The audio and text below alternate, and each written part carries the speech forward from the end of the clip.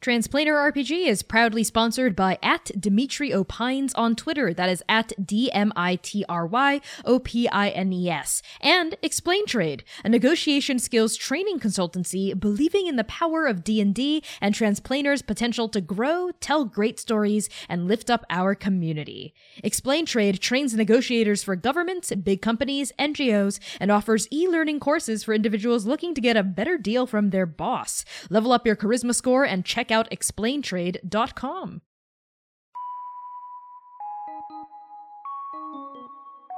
Hey there! Thank you for tuning in to Transplanar RPG. We are an all-transgender, people of color-led, 100% homebrew, Dungeons & Dragons 5th edition live-streamed actual play campaign set in an original, non-colonial, anti-orientalist world. I am your game master, Connie, my pronouns are they, he, and she, and this is my cast. Hi everyone, my name is C, I use they, them pronouns, and I play Oka Hien, Aasimar blood hunter and monster hunting expert. I'm Erica, and I play V. Nocturzo, your lovable elf sorcerer / charlatan with draconic ancestry. My name is Lyra, and I use they, she pronouns. I play Manaya Wairua, a half-orc fighter with a sailing background. I'm Max, my pronouns are they, them, and I play Dewey Quirk, an Aarakocra artificer and researcher on the run from his former employers at the Ohanahi Research Laboratory. You can support Transplanar RPG by pledging to our Patreon. Patrons get early access to episodes, character sheets, high-res assets, and much, much more. You can also support us by giving us a 5-star rating on Apple Podcasts. This helps immensely with getting new listeners to find us. So, with that out of the way, here are the content warnings for this episode. Content warnings for this episode include complex and complicated relationships, death, and trauma.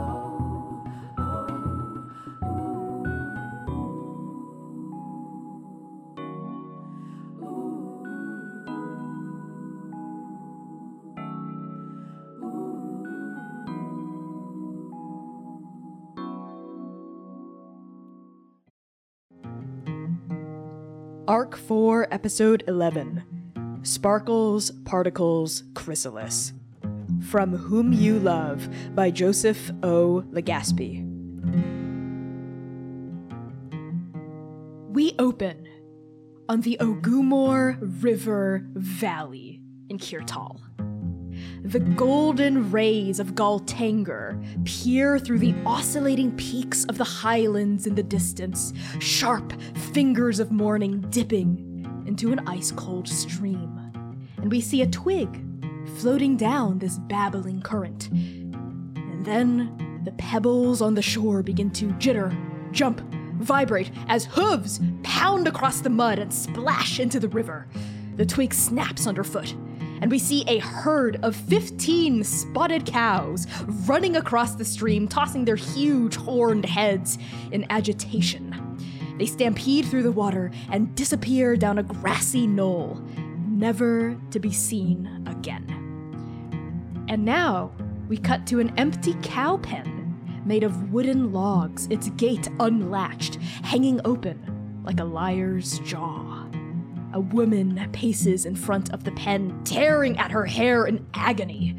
She whirls onto a child leaning against a nearby hitching post. Idvala! Why did you let the cows out? Without their milk, we won't last the winter. No one will trade with us. And the child looks up at their mother, their big black eyes unblinking. I was bored. And we hold on this expression of placid curiosity as an older face fades in over it. We see that this child is now grown. The soft angles of their jaw have hardened, their hair is longer, their lips fuller, but that look of cold, detached interest remains. Now we see Idvala leaning against a darkened concrete wall somewhere in the championship, their head cocked to one side as their employer hands them a fat sack of gold coins. For your troubles. You can leave now if you want. It's been a pleasure doing business with you. Actually, I'd like to watch, if that's okay. You want to watch my men kick the shit out of a mole?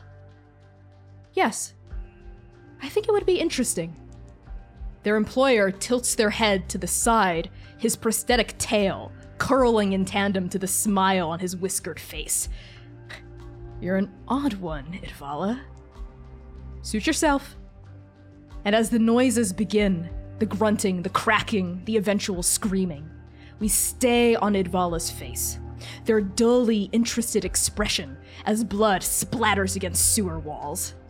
And through it all, Idvala never blinks. And we cut to Idvala again, but they don't look like themselves anymore. Their skin is blue, tusks curl from their bottom lip, a mop of golden curls coils on their head. They sit in an extra-dimensional space comprised of 6 opaque white walls. Their eyes, however, are fixed on a rectangular window on the floor, a 3-by-5-foot viewing pane into the material plane beyond. They see the ground, trees, bridges, gardens, bouncing past their gaze with such hideous jittering that even a lifelong sailor would get green around the gills. But Idvala doesn't look away. They simply watch and wait. The jittering finally stops inside a chamber, where Idvala sees 4 statues, a mahjong table, and the first and second wives of the Emperor themselves. They breathe deeply and then touch the back of their neck. And now we cut to the 5 of you, Oka, Manaya, Dewey, V, and Rev. You stand in Queen Gula's private gambling chamber. The air here is taut with magic, the threads of the weave pulling tight against your bodies and souls. Queen Mua, first wife to the Emperor, looms in a shadowy pocket of the chamber, her dagger-sharp gaze fixed on your party. And in Tew, she addresses Oka, and Oka alone. Secondborn, you look surprised to see me. Nip uses cold fucking ass crack. And Oka, I've been coming up with curses, and Dake-specific curses, by the way. That was one of them. Oka, I think, has completely just paused in the doorway. Like they were halfway in and they have not gotten any further than halfway in, and their hand is like resting on the door frame itself. And they are paused, and it seems like the calculations are all coming back to them, that they're like stuck, kind of like suspended in this moment. And they like look down like they're trying to think. And then they look at V, the back of V's head. I am very surprised to see you more. You should know better than to think that the first wife of the Emperor wouldn't be aware of every single twig that cracks underfoot, every bug that takes flight from a leaf, every sneeze snotted out of every nose. Of course I'd be here. Why wouldn't I? If you knew what was good for you, you would get out now. Unfortunately, I like to gamble. And she sort of like paces out of the shadow. And at that, the huge Goliath woman with like this like silver hair braided down her back, Queen Gula, the second wife of the Emperor, also steps forward. And I think she like she takes a seat at the head of the gambling table. There are only 2 seats out. The one she just sat in and the one directly across from her. That V you sat in when you gambled against her a couple days ago. Let's cut the pleasantries. Where's the spy? No, I am not doing this with her here. V, what is going on? Look, friends. And V is speaking in Tew as well. There are times where predators are dancing with their prey, and then there's times when there's a stampede, and we all just have to get along as we move away from inherent danger. So for this moment, let's be gentle with each other. Let's just be here to do what we must to survive, shall we not? And V looks at Oka and Mua back and forth. And Oka has their fucking gaze pinned on V specifically, and stalks up to her and speaks low. V, I can't do this with her here. What are you thinking? Why didn't you tell me she would be here? Look, friend, I understand that you're feeling. Did you not hear anything that I had told you? I hear things, yes. Do you know what I did? How hard I had to fight to even get this space. It's not like you just reserve this room whenever you feel like it. And Oka looks toward Queen Mua. You think you know everything? Really? Then why did it take you this long to find the spy? Why did you need us? It's called outsourcing, darling, something only people in power can do. Now show me the spy. Manaya elbows Dewey a little bit. That's your cue. Yeah, I think Dewey was a little bit caught up by scary Queen Mua, but he quickly lifts up like the big ring and like opens it and then like shakes it. Oh my god, Even though it's Dewey. extra dimensional. Do you shake it over like the other chair, like the one across from Queen Guo? Yeah. Okay, yeah. You open up the aperture. I think there's like a creaking noise, and all of you feel like the weave sort of loosen around where Dewey like clanks this hole open, and then it's just sort of like slotting out, like they're coming out at the end of a shoot. Idvala. This blue-skinned half-orc just sort of like falls like onto the chair, right? And I think maybe their wrists and arms are still bound by blood magic, right? By the threads of like Oka's blood. And they sit, right? Their golden curls sort of like mopping down over their eyes. And then they look up directly into Queen Guo's eyes. And then they slowly look around, like taking in their environs, their gaze lingering on like every statue in every corner before their face finally turns back to Queen Guo. They don't speak. So, the spy.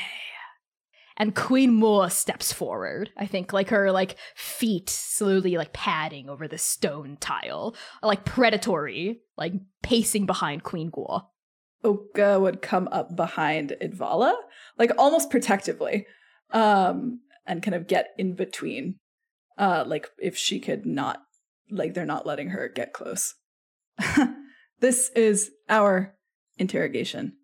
Don't fucking forget that. You forget your place, Prince Hien.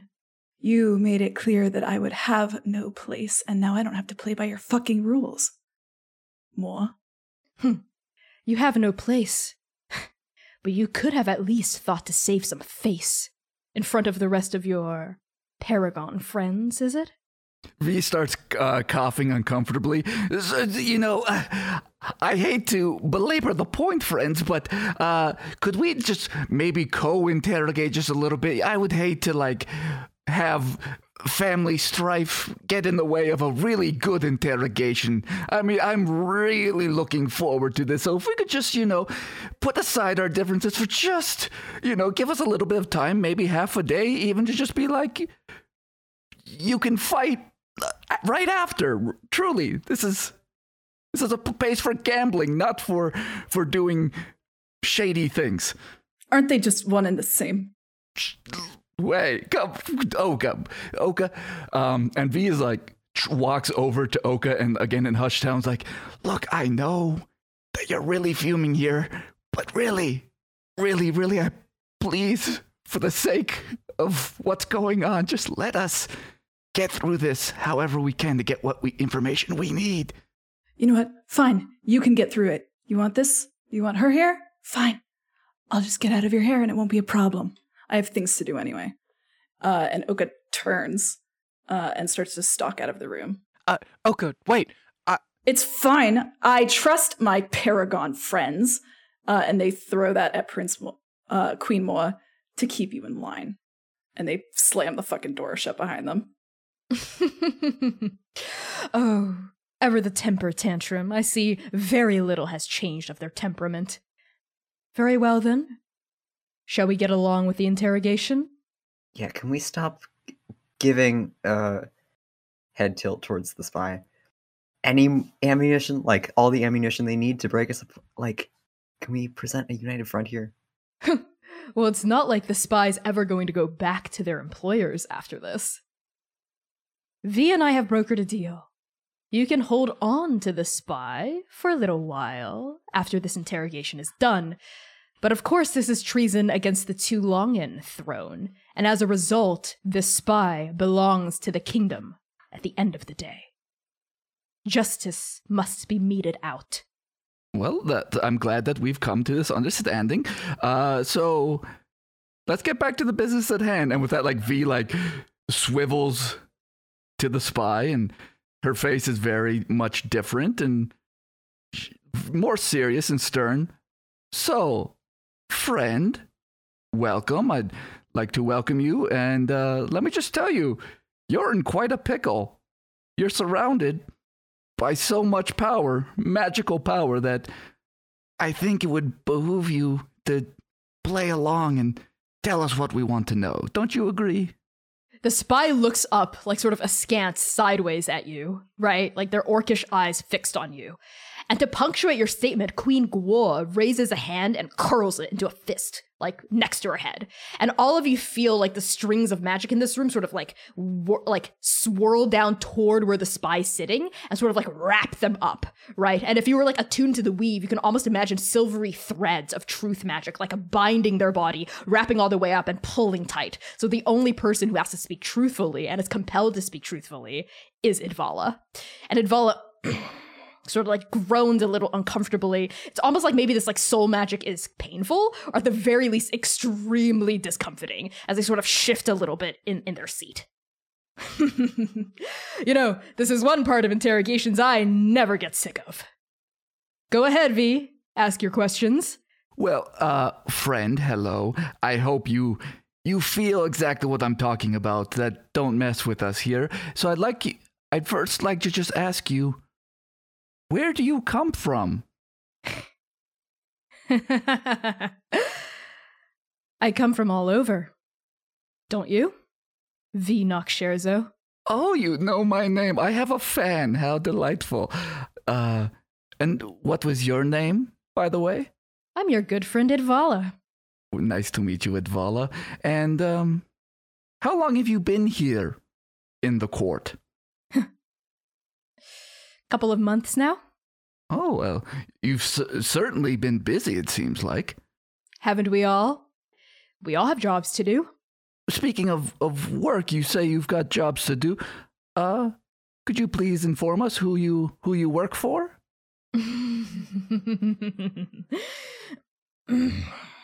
And at that, you see like a vein in the side of Idvala's neck sort of pop out. And like their teeth sort of like grind against each other. It's like they're fighting against the magic, right? And they say, I can't tell you their names or their faces, or I'll die. Oh, interesting. I almost got myself into such an agreement before with a group, and thankfully I did not. They were called the Chrysalis. There was a contract. It was a scary situation, so I understand what kind of trouble you may be in here. And like when V is mentioning the Chrysalis, she's trying to like look on his face to see if there's any sort of recognition or any type of tell about that. Roll insight.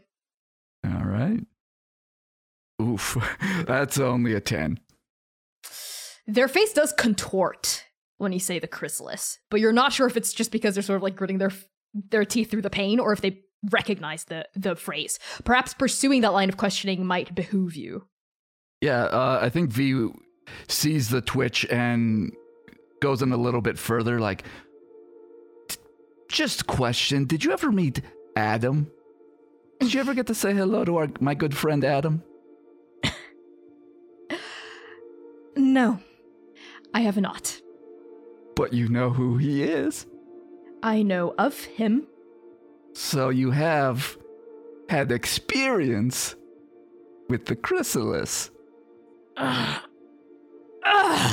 then all of you see sort of like their body seems to ripple, almost like a mirage, like starting from like their head, and like the golden curls fall away and sort of ripple into these this colorless, stringy white hair, right? Rippling all the way down, you see like the blue skin turns like completely white, like snow white, like almost translucent, even beyond Halo's skin tone. And then all the way down. What they're wearing doesn't change, like the servants' robes, but their entire body, like their species and their appearance completely changes. So this blue-skinned half-orc disappears and melts away and into a changeling. Humanoid, translucent skin. You see these like blue veins sort of like underneath the layer of their skin. And their eyes, when they open them again, are like wide and pitch black with like the stringy white hair sort of framing their face. I may or may not know the Chrysalis. At this, Manaya is going to slowly head down, very respectfully walk over to Queen Maud to ask a question in hushed tones. Okay.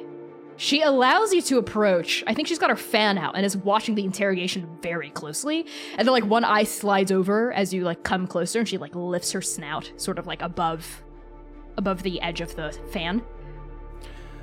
In Sioux, Manaya opens with, 1,000 apologies for distracting you from this, Your Highness.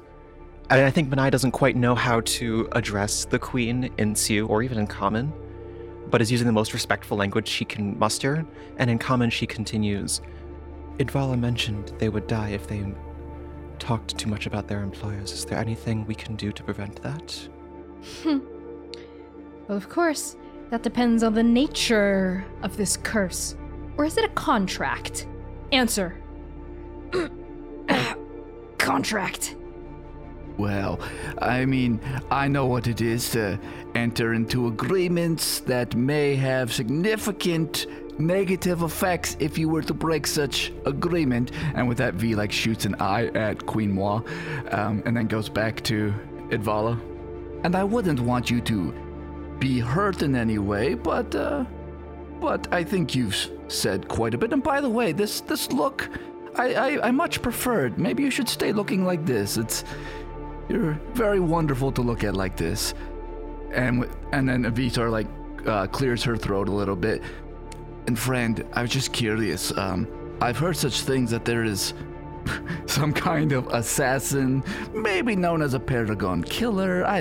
You hear such things, and I also hear such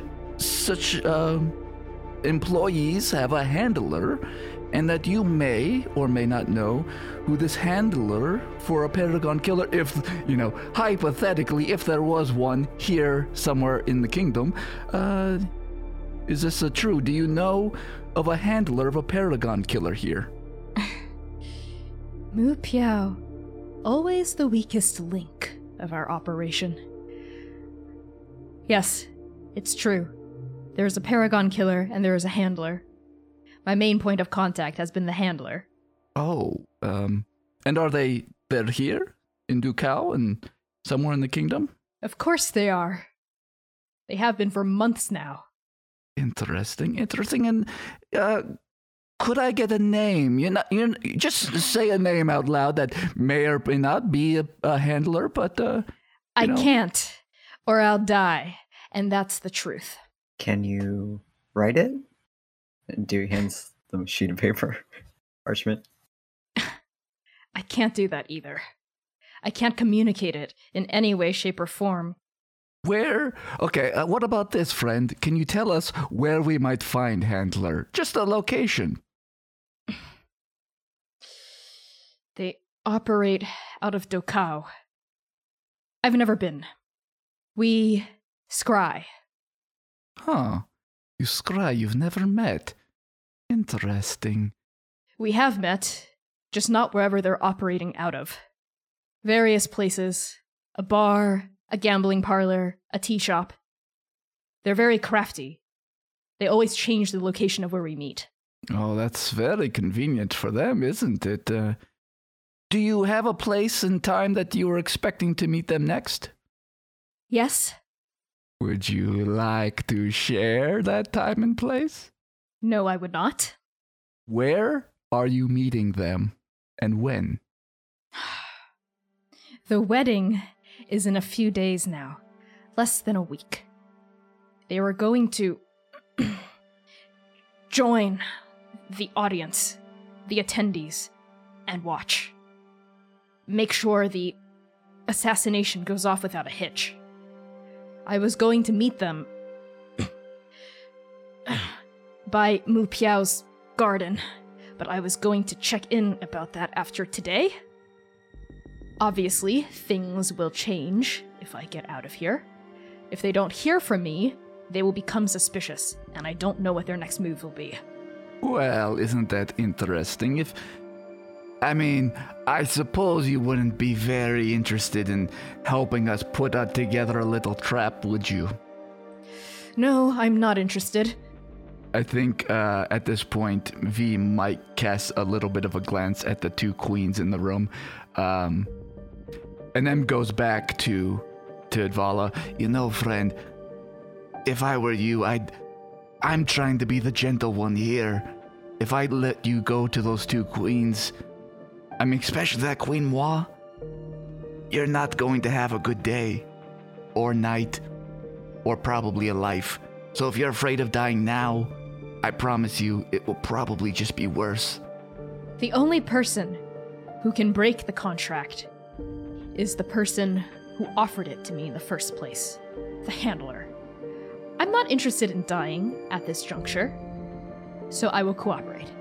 Well, you know, we're not cold-hearted people. If we can help get you out of this contract, I know and V's like looking to the rest of the group, I would be more than interested in helping our dear friend who's merely a victim of circumstance and fate get out of such a terrible binding agreement. Am I alone in this sentiment? Oh, I'm all about freeing good people from bad contracts and all. I wouldn't call myself a good person. Okay, well, I was trying my best. People from bad contracts. I will tell you what I can tell you, in that case. If my life is to be assured and my safety. I think at that V will cast one more glance at Queen Moi to like give that feeling of like, do you agree that like if he works with us that you're not going to kill him? Queen Moi has shielded most of her face with her fan, and her eyes sort of narrow over the top of the fan. But she just gives like a slow nod at you. All right, friend. It seems like compassion has smiled upon you today. It seems like, yes, we are interested in helping you. We don't want to condemn you to death. So we will do our best. And when I say our best, friend, let me tell you, our best is quite phenomenal. We have done things that most people of Endake couldn't imagine. So, I mean, you know that we're paragons, so you know what we're capable of. So trust me when I say that we are here to help. I do know what you're capable of. I also know what my handler and the Paragon Killer are capable of. You don't know what kind of a mess you're getting yourselves into. And they sort of like look at each of you in turn.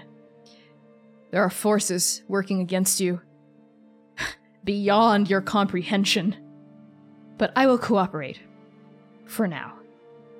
The handler and I are supposed to meet the week of Raven 1 in just a few days. The day the foreign dignitaries are to arrive for the wedding and offer their royal gifts to Prince Mo and Halo. We are to meet at Mu Piao's garden, exactly where you kidnapped me. Excellent. And, do you have a time of day that you're to meet? 8 o'clock. In the evening.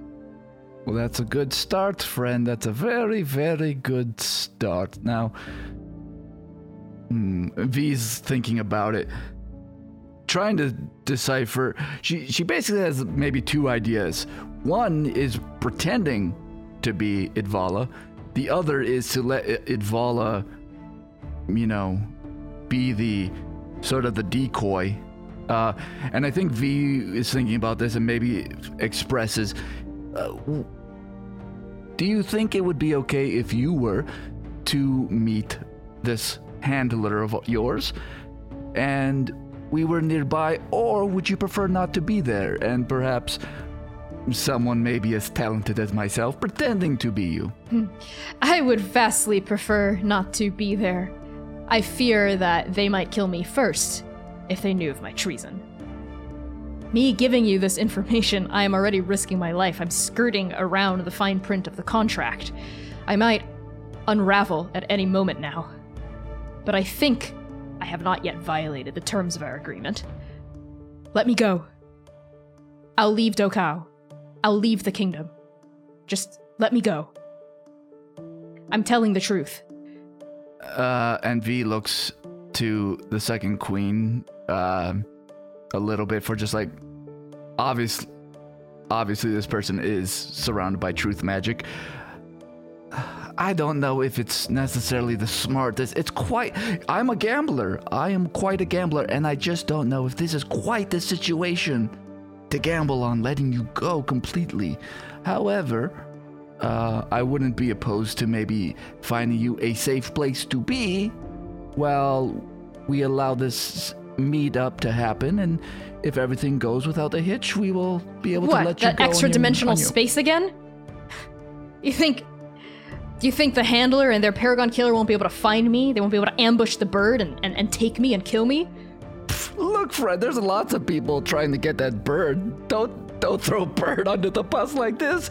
I am not going back inside that hole. I've been in that hole, friend. It's a very lovely hole. I would vastly prefer not. Well, then it appears our interests are aligned. How about this? In exchange for your cooperation, we'll put you in a 2-long prison. Here, in the Slumbering Palace, where security is high. You'll be much safer here than in some hole.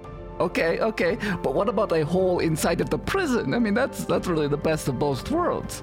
You want me to babysit this person? Fine. If they want to just go to prison, I'm just trying to give them as much safety as possible, but fine.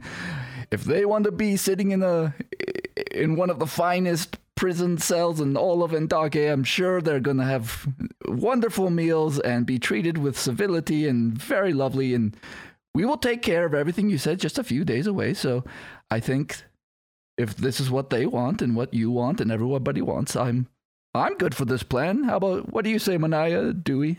Manaya does not meet anyone's eyes. She stands at the back of the room, probably next to Dewey.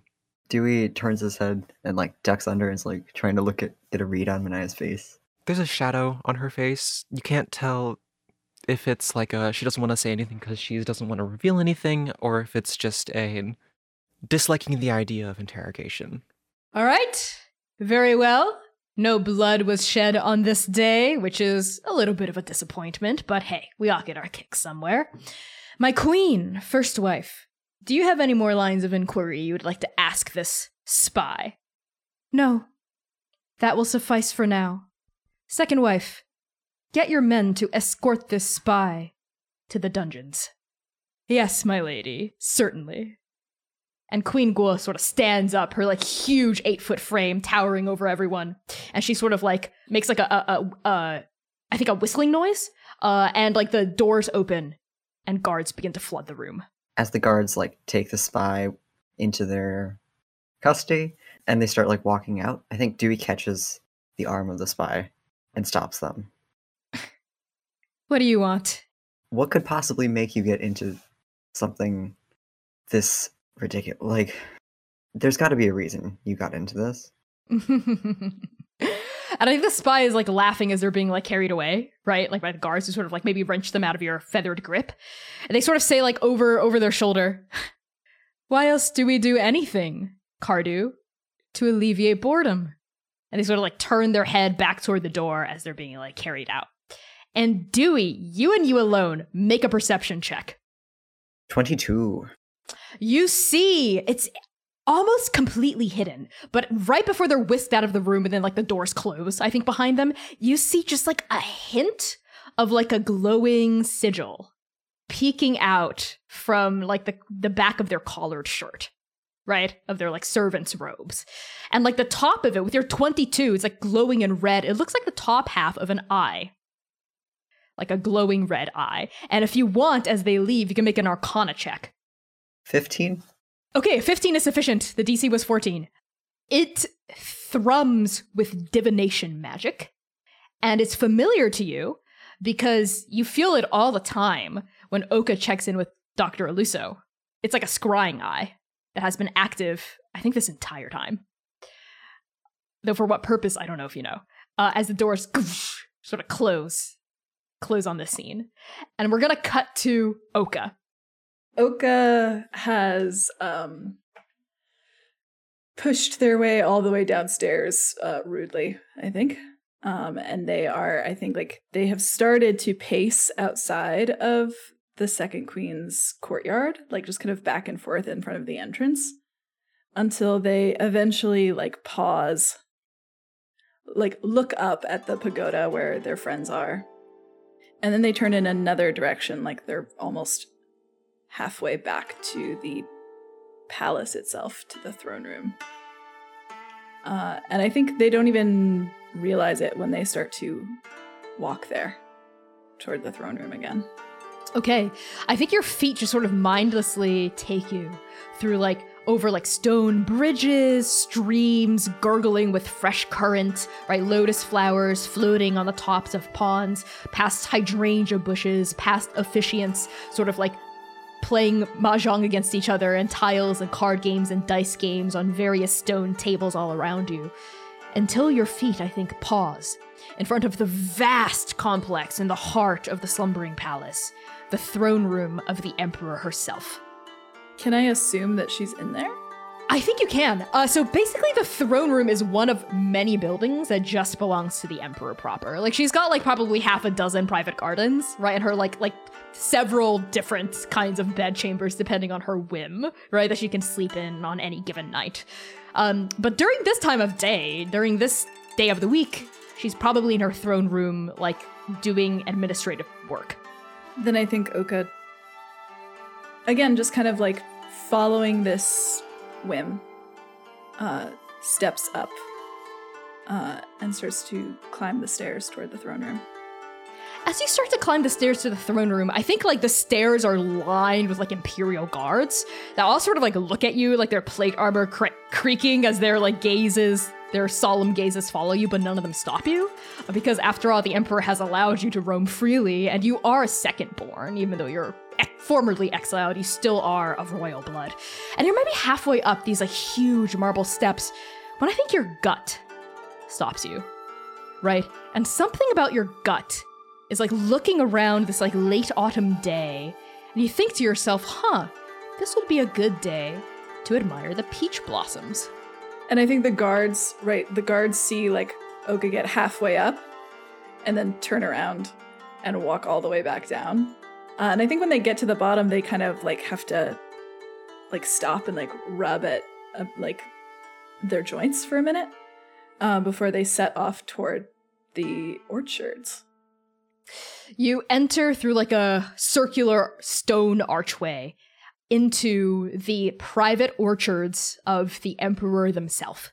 And here there are trees of every variety: peach trees, apple trees, hawthorn trees, red oak, fruits and flowering trees all around. And the fall trees here are in full bloom. They're starting to lose, I think, the final fruits because we're entering Raven this coming week, which is the first month of winter. And I think there's no one in here. Just a couple of servants, I think, who bow deeply as they're sweeping with straw brooms, getting dead leaves out of the way, but they all bow deeply to you as you pass.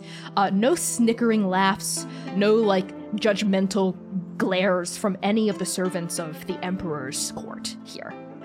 And I think you part through a thorny bush, some hanging vines, to enter a little clearing, where you see a beautiful peach tree sort of in the middle of this clearing, surrounded by bushes dappled with golden flowers, and a pond nearby where koi fish sort of swim ambiently. And your mother-father stands at the base of the tree, looking up into the branches and admiring them. She's dressed in those deep azure robes that only the emperor is allowed to wear, shot through with threads made of pure silver.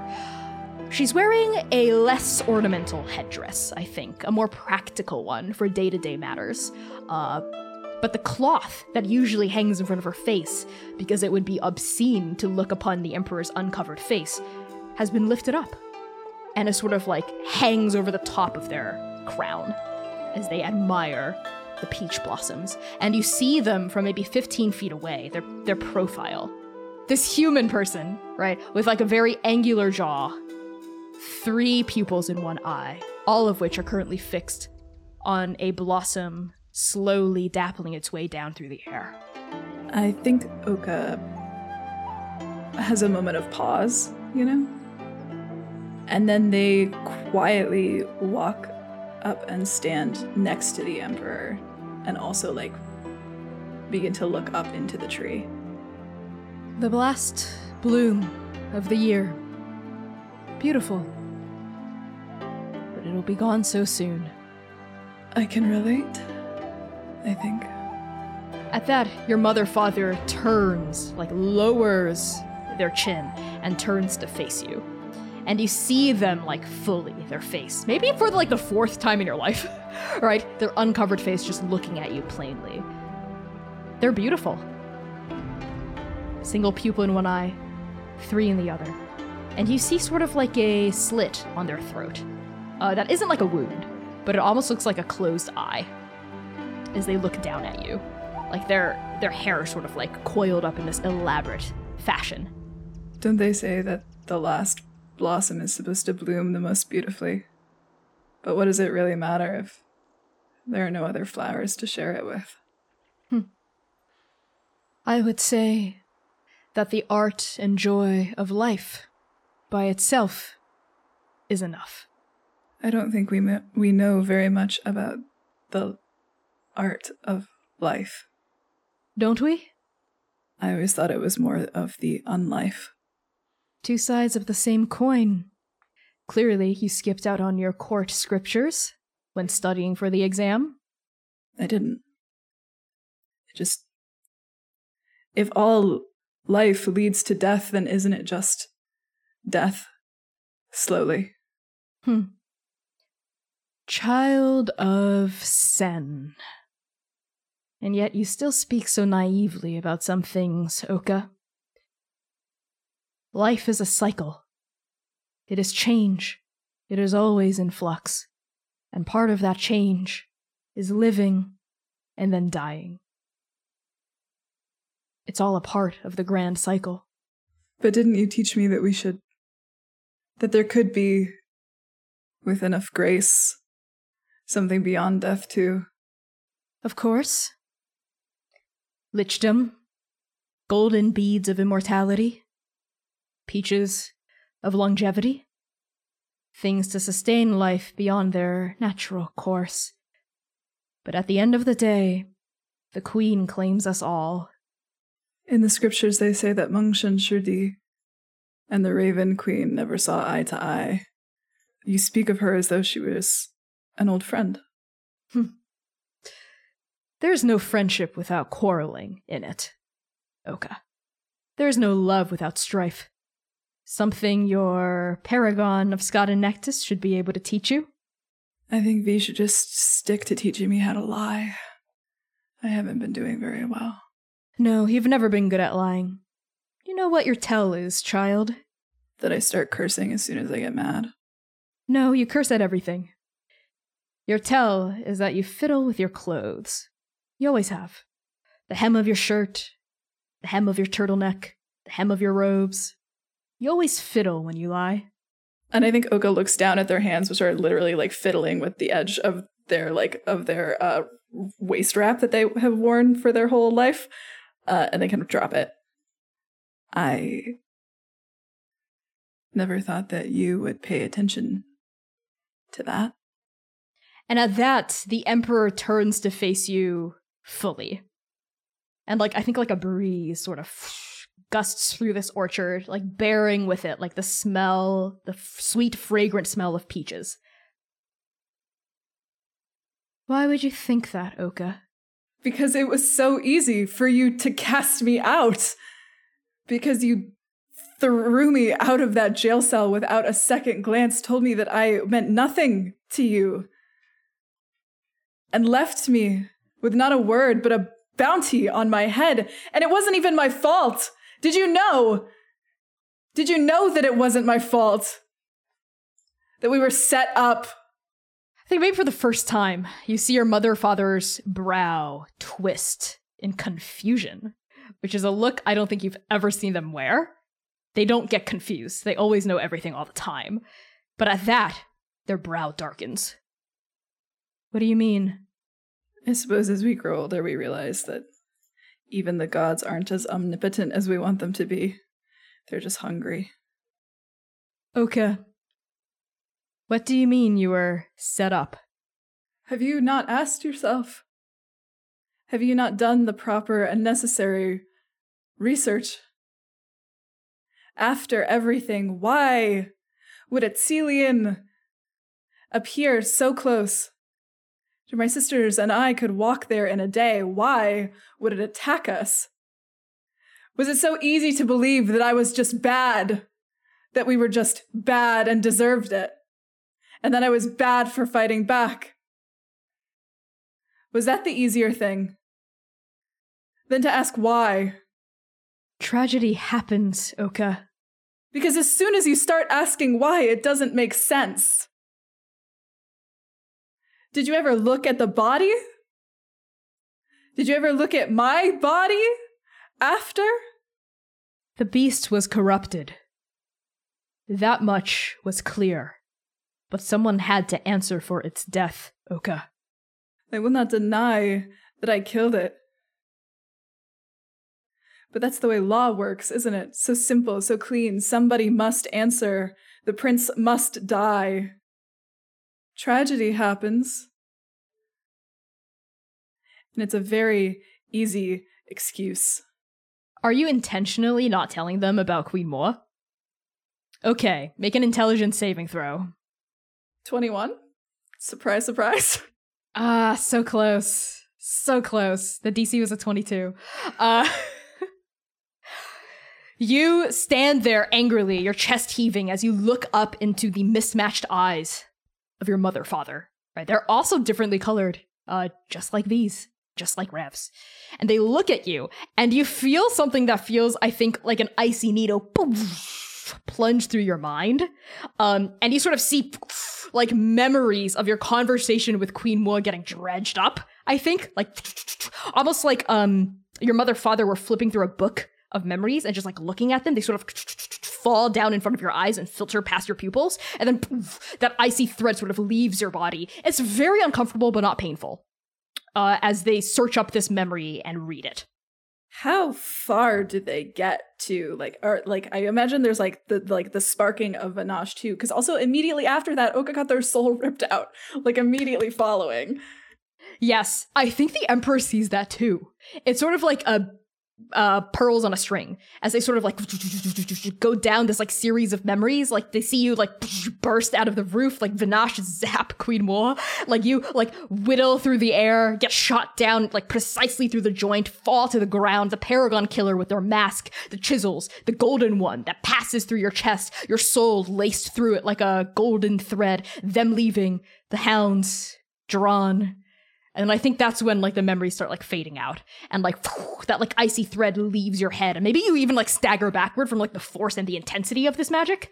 But catching your arm is your mother-father, and they don't let you fall. They just hold you.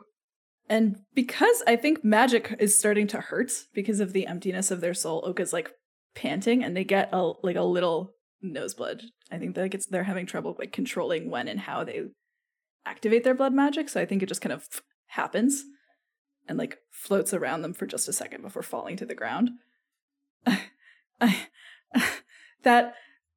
didn't say you could do that.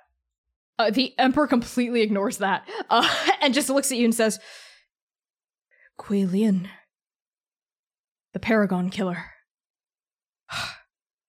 And they like slowly like I think like let go of you when they're certain that you like have stable footing. Your soul, Oka.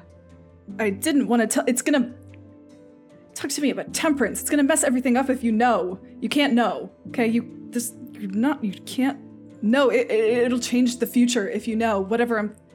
And they Oka seems to kind of get distraught. You know, like the loose threads of their plan are kind of like falling down around them, and they're trying to catch them. And as you're like looking around, right, like. Maybe like your hands are even like out, palms up, as you're like trying to like prevent your plan from unraveling. Your mother-father reaches out and holds your wrists to steady you. And they look at you like directly in the eyes. Oka, breathe. I'm not very good at that. They breathe in like in front of you. And like you sort of see their like chests rise up, and you feel like the air around you, I think, gust a little, probably as they're summoning like a very soothing magic sort of swirl around your feet, and you sort of like see like the hems of your pant trousers sort of like flap up. Breathe. And Oka breathes. Like one sharp inhale that I think like shudders when it gets to the top. And as like the inhale like fills your lungs, on the exhale, your mother father says, I have always loved you, Oka. Secondborn. I know a father isn't supposed to have favorites, so I don't. But if I did, you would be my favorite. And Oka's kind of like looking at where like their hands are touching. Then why? Why did she do that? Because I was your favorite? Your mother father's face, which had softened, darkens, like a shadow passes over it. And they sort of like hold a little bit more firmly onto your wrists. I was unaware of my first wife's betrayal. This is treason. I always knew Guilin was ambitious and cruel even. The years had worn everything I loved about her to dust. And now, what remains is naught but a bitter older woman. Oka, you are trueborn. And I think you would know what that means. Oka would know, even if C doesn't. Trueborn means that the Emperor herself sired you. So, with all the other spouses, they were the carriers of the children. But trueborn means that it was the Emperor who brought you to term, which would supersede any other form of birth order. Manaya, Dewey, V, and Rev. The four of you stand in Queen Guo's gambling chamber, the air still taut with truth magic, now dispelled from the seat, where Idvala the spy has been escorted from by Queen Guo's private elite royal guard. And as the door clangs shut with a finalistic thud behind the retreating spy, Dewey, I think your eyes sort of knit close together underneath your spectacles as you think about the top of that glowing red eye you saw peeking out of the nape of Idvala's back. But before I think you can tell this to your friends, to the other paragons, or even mention this in any way, shape, or form, all of you hear Queen Moore's voice. Well done. That interrogation went better than expected. I do believe, and she sort of turns to each of you, that you all, what is the phrase in common? Omi? V breaks out into laughter. Well, thank you. I do believe that could have gone worse. He could have vaporized in front of our very eyes. We've seen it happen before. But, you know, I think we've got ourselves a little bit of a meetup we need to get prepared for. And in terms of owing you, I believe I owe more to our wonderful Queen Guo here than I do for you. I mean, all you did was make our friend Oka angry. I will forgive your slip of respect, because you are a foreigner and not used to our ways here in the palace. But if you speak like that to me again, V, it will be more than just face that you're losing. Queen Guo sort of shifts on her feet and looks toward like the rest of you with kind of like a peace brokering expression. Now, everyone, now. There's no reason to get mad at each other. We're all on the same side here. I serve the first wife as the second wife. She is my confidant and I hers. Whatever service I have rendered you has been because she has allowed me to do so. That's right. I do believe your group would have had quite, I think, the issue getting those answers out of our little spy in the first place if it weren't for us. And now it is Queen Guo's soldiers taking Idvala to a safe place. Because, well, for various reasons. One of them being the fact that Dewey's little pocket dimension probably isn't as secure as we'd like it to be. So you're not just, I think, in our home, on our home turf, using our services. and using up our resources, we have been nothing but consummate hosts, and I think it's time that you act as consummate guests in our home. Believe me, when it comes to your resources here, they're impressive. I mean, I have bested them once before, but, that aside, let me assure you that I'm very grateful for the services you've provided, and when it comes time to it, and this is like directly to Queen Moi, when the time comes, I will be beside your side just like we agreed upon, so don't worry, everything's good. Oh, V, I don't doubt your loyalty or your ability to stand by my side. I was addressing your companions. And her eyes fall on Dewey, Manaya, and Rev. After all of this ends, there will be a reckoning, let's say. The Emperor and I will be having a conversation about lineage, birthright. A conversation, I think, that deserves to have your voices heard. Though you are guests, you are very honored ones, as paragons no less. So I think, in exchange for us being oh so generous with our resources and helping you out in the most open-hearted way possible, I want each of you, Manaya, Dewey, Rev, to swear that you will also back me if and when that conversation occurs.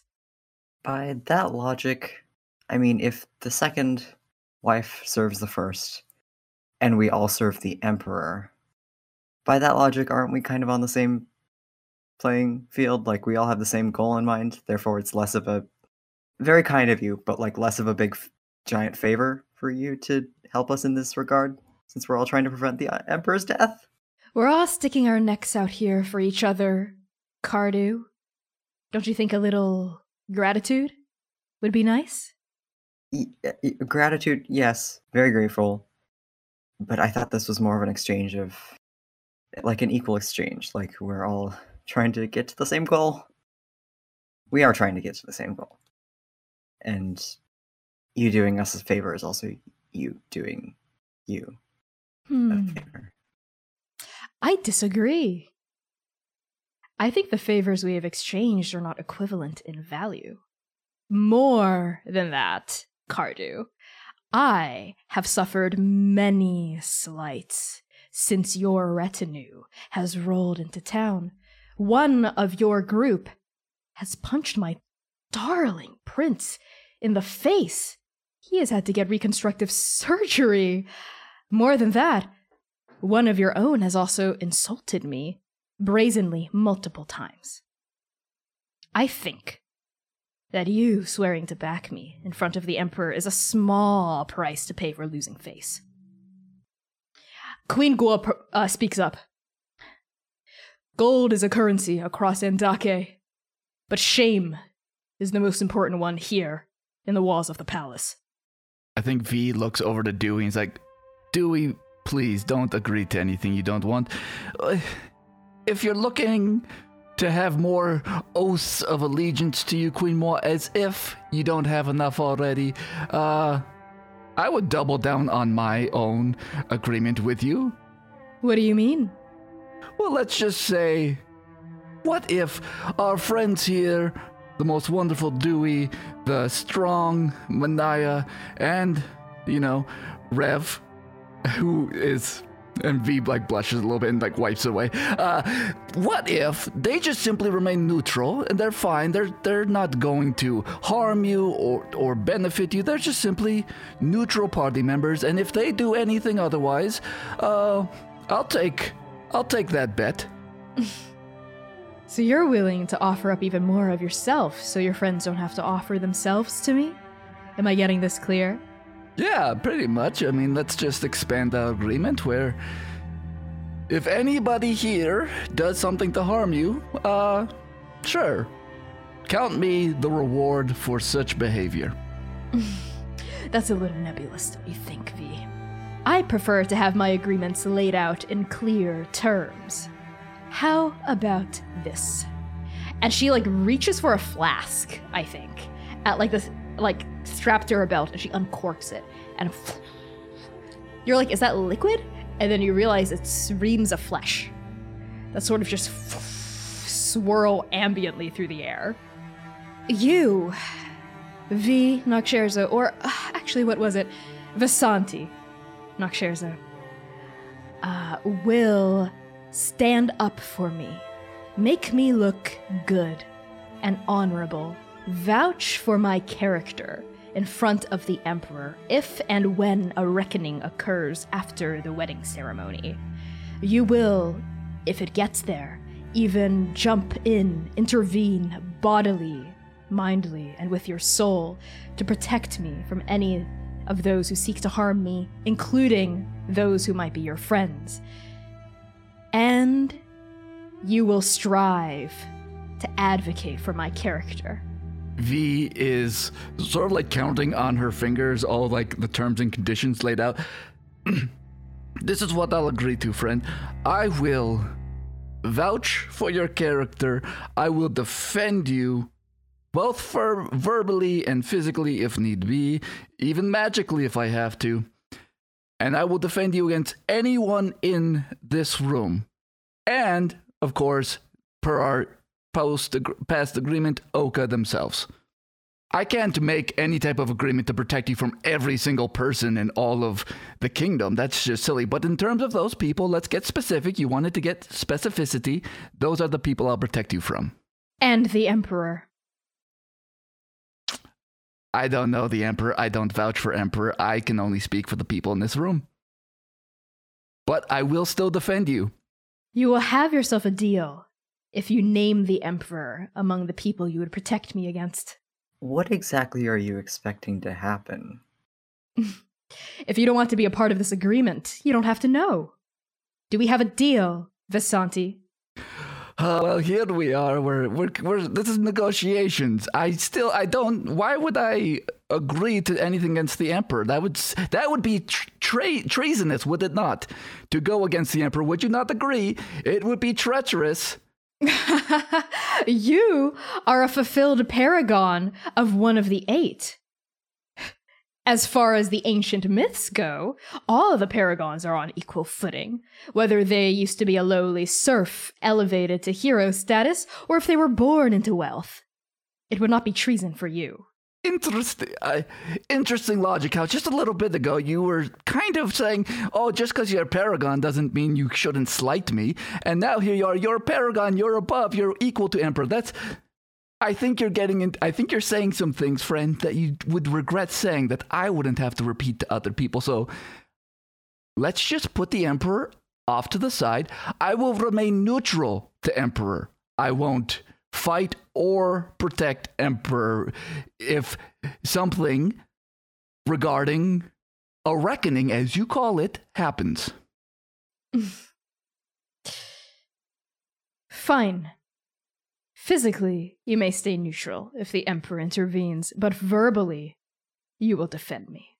That I could agree with. Very well. Then we have ourselves an updated deal.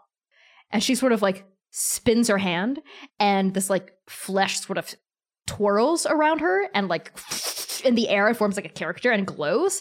And V, you feel the arm that you used to shake Queen Woola's hand with several days ago, like twitch. It kind of like a weird way, it ripples up your arm. Like some sort of magic is sort of like etching itself deeper into your muscle. Yeah, I think V holds up her arm and like feels it like sort of twitching, and she's looking at it. She looks over to her party members with a little bit of don't worry, I got this look in her eyes. And as the magic sort of seeps into her, she puts her arm down. I'm glad we could come to an agreement. This is wonderful. This is, and she's looking at her hand a little bit in the side of her eyes. This is wonderful. This is great. Right where I want you. Perfect. I'm glad we could come to an understanding as well, Vasanti. Now, the hour is growing late. The 4 of you should head off to dinner, don't you think?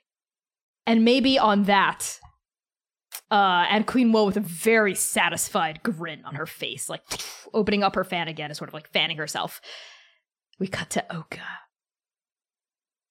Oka, in the peach orchard, staring up into your mother-father's eyes, reeling from this revelation that has dogged you for the past 2 decades more of your life. What do you do? Oka is like sitting now underneath the peach tree with their like back like leaning against it. And I think they're like smoking one of their like hand-rolled cigarettes, you know, in the orchard. But they're like, there's this very, very pensive look on their face. I think your mother-father is kneeling next to you, right? There's like maybe like a little stone platform, right? And like a little raised stone table. And they have, I think, you saw them summon a Gutian out of thin air. They sort of like swiped their hand over the stone tablet, and like where their hand swiped, rippling into silvery existence, is a very familiar looking instrument. You saw it once before in the Dream Shield, when the ghosty memory, I think, of Huan Ustoy wielded it against you and Wang Botian. The Gutian, the Paragon's weapon. But your mother-father isn't using it as a weapon. They're just playing it. They sort of like pluck at the Gutian and like play this like very beautiful melody, right? That evokes, I think, running water and bird song and deep autumn leaves rustling against each other in the latest of fall. I think like a little silence has settled down as like you're smoking your hand-rolled cigarette and the smoke sort of like wafts up to the sky. And I think kind of as they have been for the past few minutes, like Oka's like very, very deep in thought, and then they'll like kind of perk up and ask a question. And I think the first, this one that they ask is, why doesn't anyone know? Your stepmother, Gwaelian, Queen Moa. She was instrumental in my ascension to power. She was, a long time ago, my one true love. My closest friend, my confidant. We shared a similar flame, a similar kind of ambition, vision for too long, a better too long, a Dokao where no one would go hungry, where the Emperor cared about the people. And I still owe her that. I could not be the man I am today without her. And as part of my gratitude to her, I promised her, the firstborn, that our child together, Prince Mo Jingtian, would become emperor after me. But I failed her.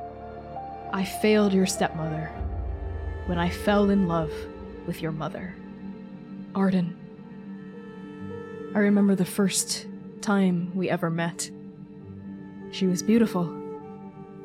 But more than that, she was warm and intelligent and witty. And she wasn't afraid to speak her mind, even though I was emperor to be.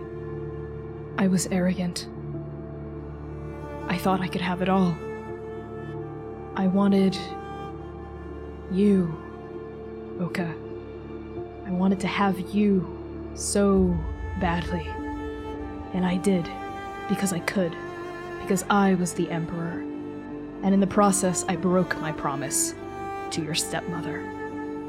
And so I gave her a new promise that no one would ever know. That you would be second-born and remain second-born forever. But now I see that was never enough for Gwaelian. She has always resented me. She has always resented Arden, and she has always resented you. And I think Oka goes back to smoking, like, quietly again. And eventually, I think they kind of perk up again. What is it about power that drives even people we love or loved or could have loved to hurt us, each other? Your mother-father thinks about that for a long time and continues stroking the gutian and playing these beautiful melodies. And then finally, she says, "Power doesn't corrupt, Oka. It reveals. It revealed the true nature of my father, Emperor Jir. It is revealing your true nature, mine. And now I realize, Gwalians. There are some who would wield power like a battering ram, break down every door, smash open every taboo. Still others wield power like a dagger, cloaked in darkness, striking when least expected, prowling through the shadows. And still others wield power with grace and kindness, standing up for those without, and speaking truth to those with. Which one are you? And I think Oka takes their cigarette and they hold it up in front of their face and they're looking at it and they're looking at their hands, which are still kind of pale and cold looking, even though it's warm in the grove. And these little bits of electricity that come up off their hands. I don't know. I feel hungry and empty. Perhaps this will help. And the Emperor plays, plucks 8 specific notes on the gutian, and you see them float off of the strings, like these glowing motes, right? Silvery glowing motes of magic. And they float toward you, through the haze of smoke in front of your eyes, and they sink into your chest. And they feel warm, really warm, like you're drinking, nice hot tea on, a cold winter's day. And they seep deep, deep, deep into you. And you have a feeling they're seeping perhaps even into your soul. And this hot feeling suffuses your entire body, and you feel Vinash, which ever since the Paragon Killer tore a part of your soul out of your body, Vinash has felt like a terrified fox with one of its limbs ripped off or something, just sort of cowering in the darker recesses of your mind.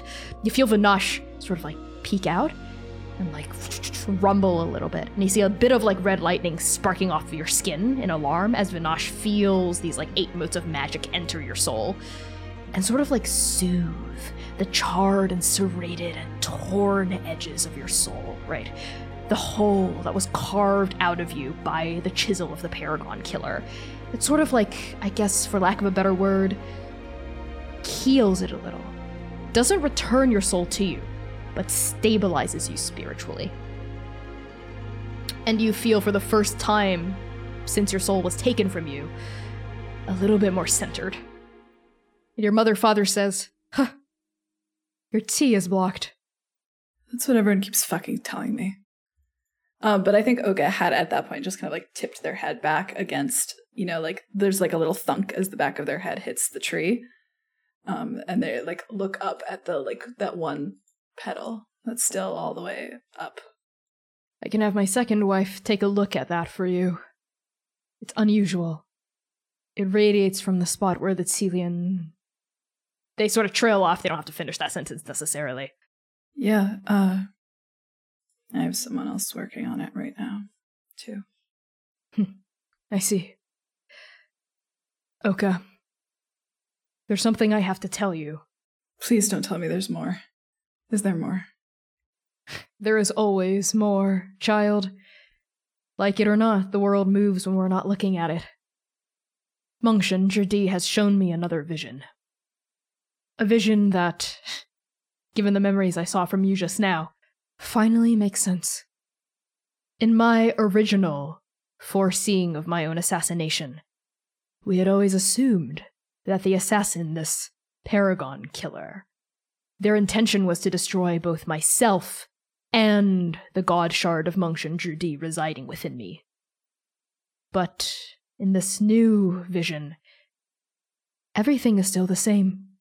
I am admiring the first snow of winter out here in this courtyard, actually, when a blade pierces me through the back. But I see it in sharper relief now. It's not a blade. It's a chisel of refined gold. It lashes through my chest, and it takes with it Mengsheng Zhidi.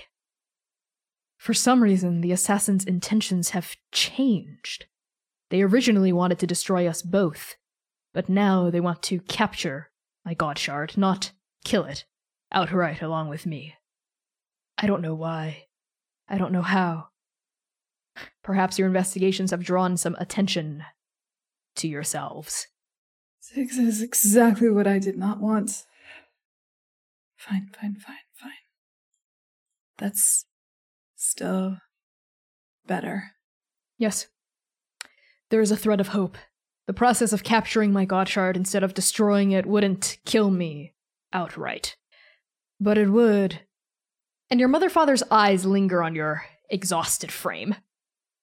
Weaken me considerably. And now Oka's doing the fucking calculus, right? Like, they're like thinking about Dewey. They're thinking about the lich jars, the god jars, the Bloodthirst's tail, right? They're thinking about everything. I have an idea. And on you saying that, and your mother-father's puzzled expression, we cut to the 5 of you reconvening for dinner. I think we cut to the guest quarters, which is sort of like your headquarters this entire time. We smell like bubbling. I think maybe you're having hot pot for dinner. Like we smell like bubbling broth. We push in through a wood latticed window to see Manaya, Dewey, V, and Rev, I think, like sitting around like a round table enjoying hot pot, right? With like raw meat set off to the side, dipping sauces, and like a big pot of like bubbling with fire underneath of broth and vegetables inside. Can I make a slightly different request for how we enter this scene? Sure, what's up? So, we enter through the fog of the window, of the water boiling, the smells of the hot pot, which I think is abruptly cut by a loud snap as Manaya hardly slaps V across the face and says, "What were you thinking?" V is actually, ever since they also got home, has been very, not her usual jovial self. She's ever since they left the betting parlor, she's been a bit, withdrawn. And so I think the slap, in a way, like at first there's this glimmer of like rage in V, and then she almost like limps away and she sort of like sits down. She's like, I don't know. Oh, you know exactly what I'm talking about. I got us further information. I got us a time and place to meet with Handler. I protected all of you from having to make a very bad deal. I don't understand what your problem is. I just helped you all. And V is like visibly upset. Manaya, matching that emotion of upset, you put yourself in the worst harm's way you could have possibly done. V, I get it. Skada Nectus, risk and reward. There is no reward for this risk. V, you are going to get... V, just lets out like a grunt, like, "Ugh, look, I promise you, I'm taking care of it, okay? I've got a plan. Yes, it's risky. Yes, Skada Nectus. But I promise you that there is something more than what you see going on here.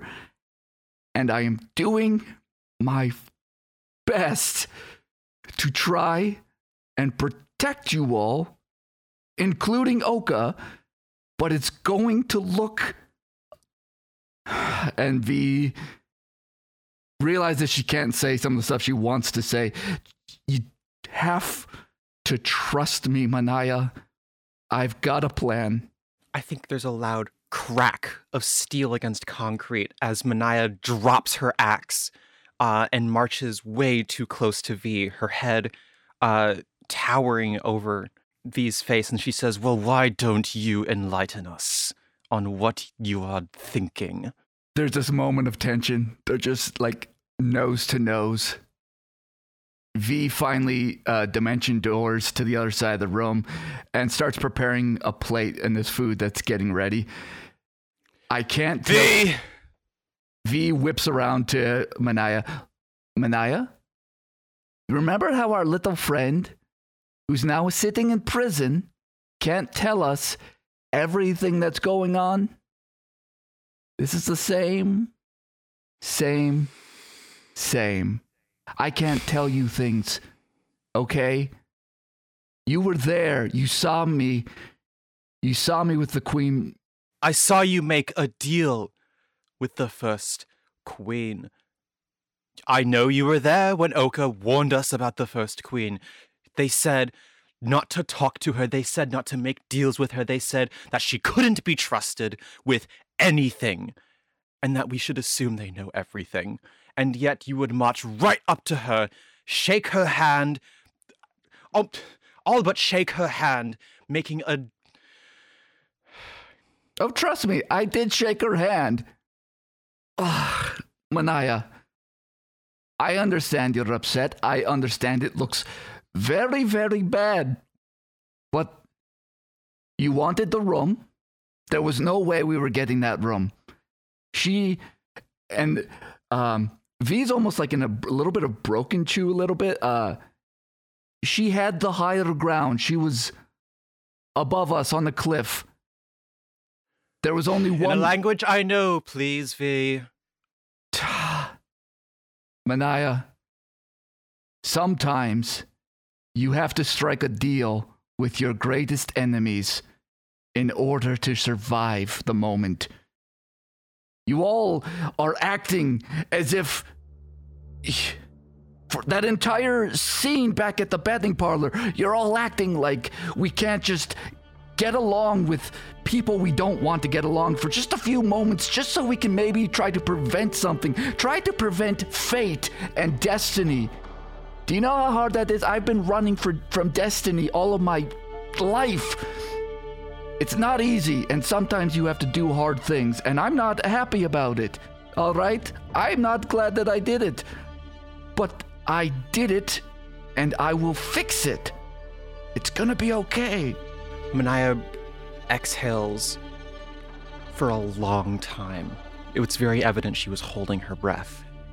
And she says, "It shouldn't be your job to protect all of us. Keeping secrets like this, making deals, taking risks of your own life. What happens if the third wife does something unforgivable? And we have to put her in her place. What happens then, V? I refuse to strike you down. I want everyone to be safe. It shouldn't fall to you. It should be me." On Manaya saying that, we cut to the other side of the dining room, where I think the reason why Rev hasn't intervened on V's behalf is because she's currently caught up in a scene with Dewey. And I think it starts with like Rev like trying to like compile her bowl, right? She's like reaching into like the hot pot and she's like kind of intentionally muscles Dewey, like kind of like roughly like elbows him out of the way. Excuse me. And she like reaches with her chopsticks like into the broth. Hey, I put that mushroom in there. Oh, really? Funny that it's in my plate. Oh, and now it's in my mouth. Dewey scoops out the rest of whatever's in the pot into his own bowl. Are you kidding me, Dewey? Ever heard of the concept of a communal dinner? Not that you'd know anything about sharing, would you, Mr. Secrets? Not if you just take it from me, like you took my mushroom. It's easier done than said. And Rev reaches over and tries to take food from your bowl. Nah. No, okay, I'm let's make a her chopsticks contested out of my way. Yeah, a contested like sleight of hand check, I think. She's not very dexterous. She's mostly strong. Okay, tell me what you get. Ooh. 17. I got 25. Do not touch my food. Hey, you stop. Ugh. And I think you like keep like dodging your bowl. Yeah, she's like going at it with her chopsticks. You stop. And she just ends up slapping, like with like strength, right? No finesse here. She just slaps your hands and slaps the bowl out of your hands. And it spills across the wood. Ugh. What's your fucking problem? What's my problem? What's your fucking problem? Why can't you just let me eat in peace? Why can't you just let me exist in peace? Exist in peace? Exist in peace? You think you can exist in peace? You're a fucking paragon, Dewey. There is no peace. At least I'm trying to do something to change that. Change what?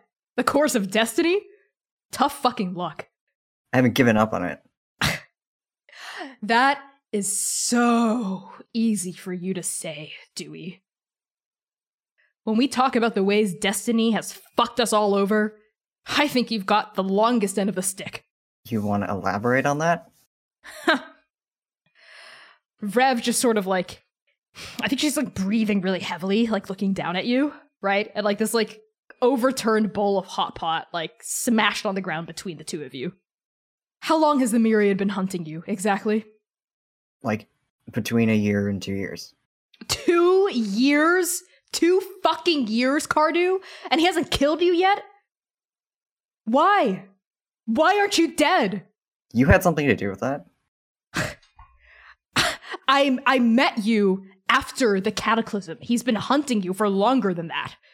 I don't know. I don't know these things. I don't know the Myriad. You don't know the Myriad, and yet you responded to the fact that he was a dog-headed demon. Have you met him, Cardew? And I think like Rev just sort of like so much of the anger just like deflates out of her shoulders. And like she sort of slumps, right? And like her like feather dappled cape just sort of like around her shoulders. My fuck, Dewey. My wife. Yeah, I had a wife. Her name, it doesn't matter. Before I became this, okay? Before I became this thing that can't bleed, doesn't have to breathe, I was a person, okay? I was a drow, and I loved someone, and she loved me back. And for some reason, one day, when we were traveling from the court somewhere, it doesn't even matter now anymore, for some stupid funeral rite, because she was a priest, and I was there to help her, the Myriad came. He found us in northern Talmud, the Badlands. He said there was a hideout on Leaf, and he was the one to carry it out. I tried to fight him off, Dewey. I tried to beat him, but he was... No. I was too weak. But I thought, I begged. I told him, kill me instead, take me. But please, whatever you do, just spare the Leaf. And he did. He killed me. And as I lay there on that red rock, dying, bleeding out, I saw him kill her too. And he did it right in front of me, when he knew I was still alive. And he knew I was alive enough to watch my own failure. So why has this cruel, dog-headed motherfucker killed Leaf and let you live? I don't know. I don't know what he wants. If he's gonna kill me, I wish he would just fucking get it over with. Probably deserve it. You deserve it. You look like you sprang into existence in a box eating saltine crackers. What have you ever done? Destroyed things for pay? Destroyed the way things work? How the world breathes? What are you talking about, Dewey? My work at the URL? it wasn't just inventing silly little knickknacks. They had me making weapons, explosives, and I never questioned what they were being used for. I was just a hitman carrying out a hit. Well, at least you didn't have to do it directly. Is that better? No. Dewey, I know I've treated you pretty poorly. For the past, well, probably ever. It's because whenever I look at you, I just see my own failure mocking me. Well, I'm still here. That's a thing you've continued to be successful at. It's not like the Myriad has tried to attack you since we traveled together. Probably can't get past the Dream Shield. I don't know why.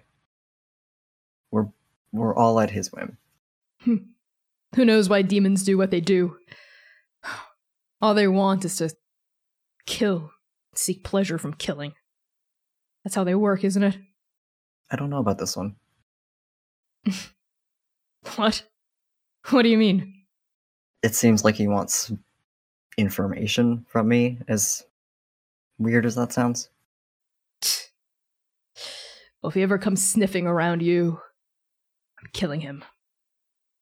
And that's that. Oh yeah, that's all yours. Rev sort of gets down on her knees and starts cleaning up the mess that she made. The shattered bowl and the soup spilled across the varnish. I think we pan back now to Manaya and V. Sorry, V. I want to be the protector so badly. I want to put myself in harm's way, and it's hard for me to see others doing the same for me. Manaya, you were there for me when I ran into Sievert. I owe you one. Let me protect you this time. I just don't want you to end up like Nal. Hey, guess what? I had an idea. Hi. You know the hot pot is boiling over? Shoot! And Manaya rushes over to try to take the stuff off the fire and everything. Oka is wearing a peach blossom tucked behind, dangling off one of their earrings. It looks kind of stupid, I think, but it's also cute. You're looking a little bit more in a pleasant mood since last we saw you. And V's the little bit of hot pot on V's plate that she had managed to scoop up, she's just kind of stuffing it into her mouth. Yeah, it's a lot, but for once I feel like I'm doing better than whatever is happening in here. Did you miss me too much and start fighting each other? Well, we hadn't gotten to the I cast fireball on the room stage of what was happening, so I think... Yeah, I think we narrowly avoided the rest of the other fire that might have happened, and Manaya brings the pot down to the table. Uh-huh. How... and Oka kind of sits down and brushes off their own table setting, which had I think little splatters from Dewey's bowl getting knocked over, and kind of looks 2, 3, 4 down their own plate, and then they start taking from the pot. How did the interrogation go? So the spy's working for the Chrysalis. That's all we really know. Can't tell us the face, can't tell us the names, because they'll die, I guess, if they do. They're supposed to meet with the handler, I think in a few days. The first day of the wedding ceremony, actually, when the dignitaries arrive, in Mu Piao's garden. 8 p.m. sharp. How serendipitous. For us. Good. I would very much like to meet the handler. Dewey, I was able to put some, failsafes in place. The Emperor's vision has changed. The Paragon Killer is no longer killing Paragons. They are now trying to take the God Shards from us. while leaving our souls intact, if not a little broken. Like a hole getting punched out in a specific way. Why would they do that if keeping us alive would just mean we could get them back? They must be pretty damn confident that we couldn't. Especially, and Oka kind of like slides a long glance at Dewey, especially if they were able to hold the gods somehow. Well, I'd be happy to prove them wrong. What are they doing with the god shards? Why do they want them? Why were they trying to destroy them before and now want to keep them? What changed? Did they steal I my assume- tech? What? Tech? Oka's like, I was trying to give you an out, buddy. They just kind of like look into their bowl. What tech, Dewey? Well, now it doesn't matter. No, I think it matters, Dewey. Dewey was trying to help me, trying to make a device that could patch up the hole in my soul, that could protect me, basically make me a lich in case my body died, since my soul is detaching itself. Okay, make a deception check, and anyone who wants to oppose it, make an opposed insight check. Rev has really high wisdom from the Raven Queen, so I hope he can beat my roll. We have an auto crit. We do not. We do not have an auto crit on the board. Manaya's not going to roll insight, but she's going to ask, what's a lich? I've heard the term before, but... It's somebody who has been able, through research and divine excellence, to extend their lifetime beyond its limits. Divine excellence? Are you fucking kidding me? Divine expertise. I am essentially a lesser version of a lich. I would say that's true. Lesser indeed. Hey, what? Oka. Hey, Whoa. I also rolled a 23. Deception. Fuck. Rev got a 22. Rev got a 22. Damn. Okay. Okay, so maybe with a 22 against a 23, what does Rev get? That Oka is sticking their neck out for Dewey. Oka, I thought we were bros. Well, we are. We're bros. You could just be wrong sometimes. I don't think that I, a court denizen who grew up reading the Raven Queen's scriptures, would have a wrong interpretation of what a lich is and isn't. It is a profane existence, Manaya. It's when your soul is separated from your body and refused to pass the veil between the now and the after, so you achieve quote-unquote immortal life. It is a forever undeath. Yes, and only the most experienced and, again, divinely appointed wizards, mages of Mungshan Shirdi would be able Excuse to do me, such Oka. a thing. That's like saying a serial killer is good at their job because they can get away serial killing without getting caught. Being a lich is nothing to aspire to or nothing to admire. Maybe not in the court. Not anywhere. Wait. Circle back. Soul out of your body.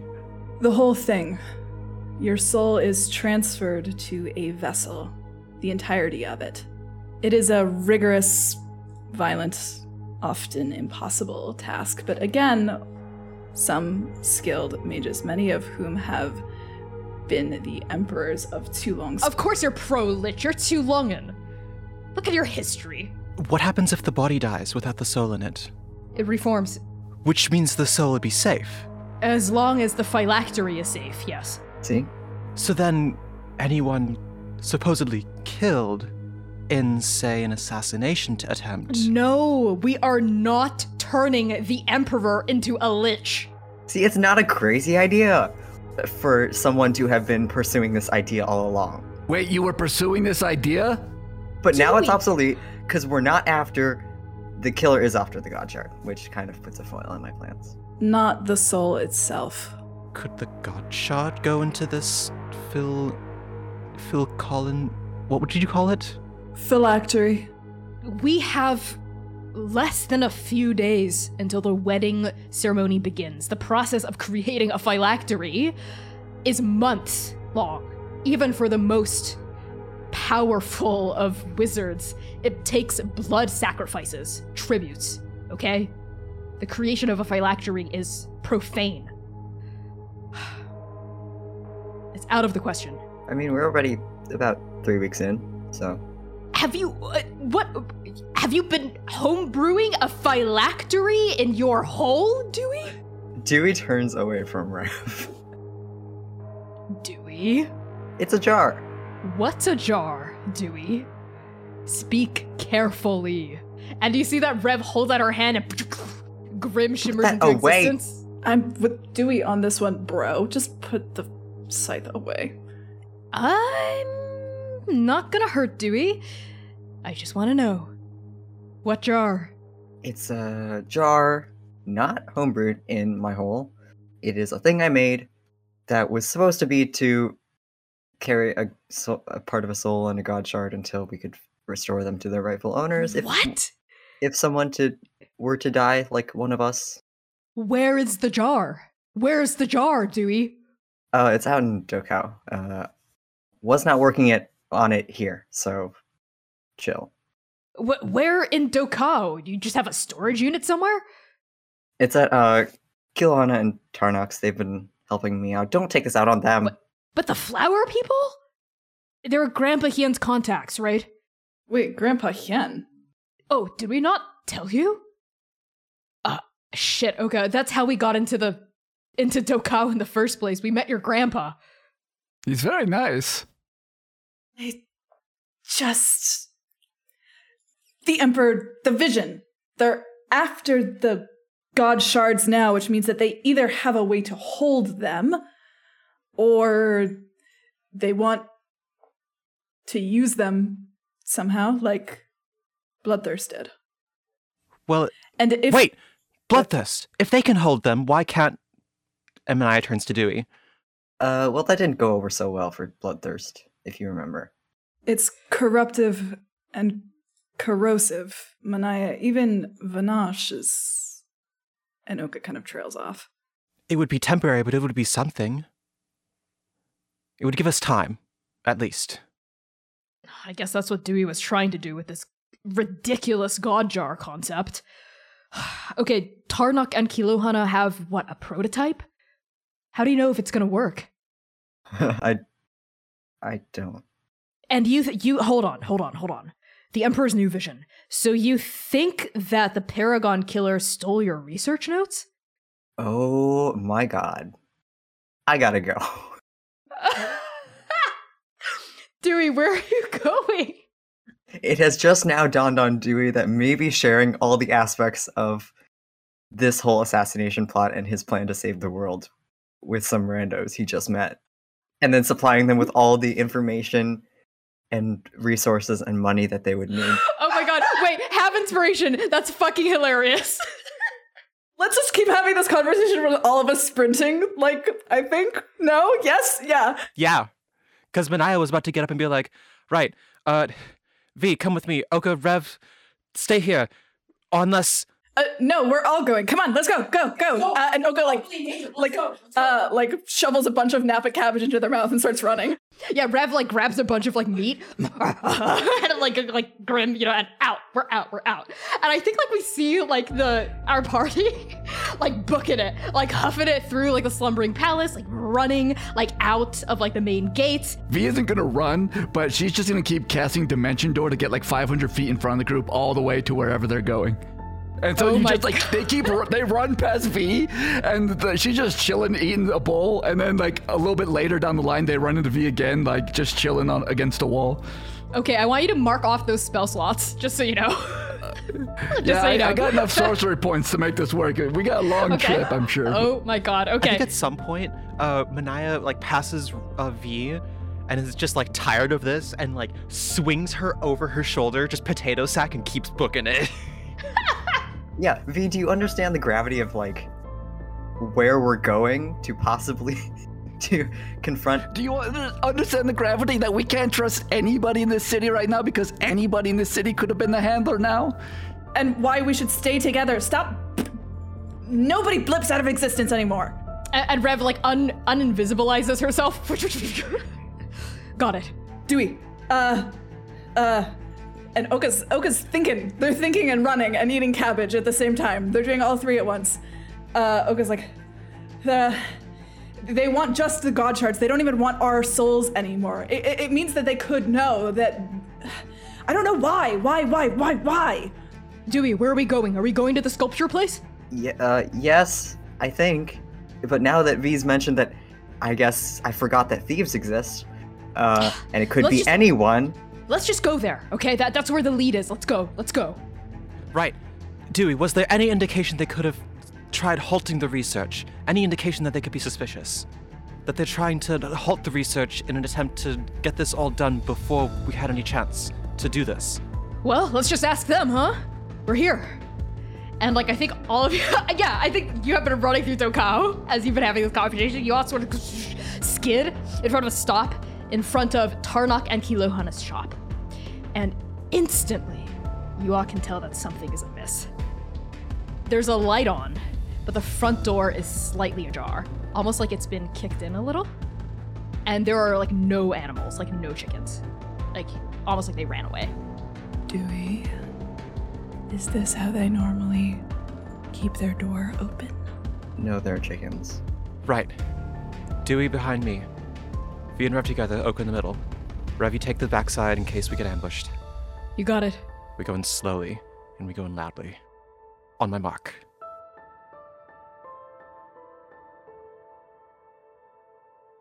Podcast editing is by Marissa Ewing of Hemlock Creek Productions.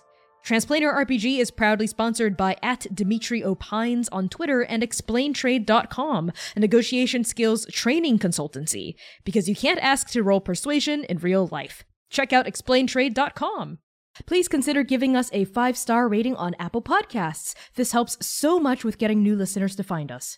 New podcast episodes drop every Tuesday. If you can't wait that long, tune into our live stream Saturdays at 7 p.m. US Central Time on Twitch at Transplanar RPG. Also, toss us a follow on Twitter, Tumblr, Instagram, and YouTube at Transplanar RPG. We also have a Patreon. Patrons get early access to episodes, character sheets, high-res art, and much, much more. And finally, a very special thank you to our Patreon paragons: Azura, Bradley, Brooke Bright, Charles, Chiacres, Cora Eckert, Emma, Hat, Conding, Lex Slater, Purple Mouse, Scruffusus, and Target.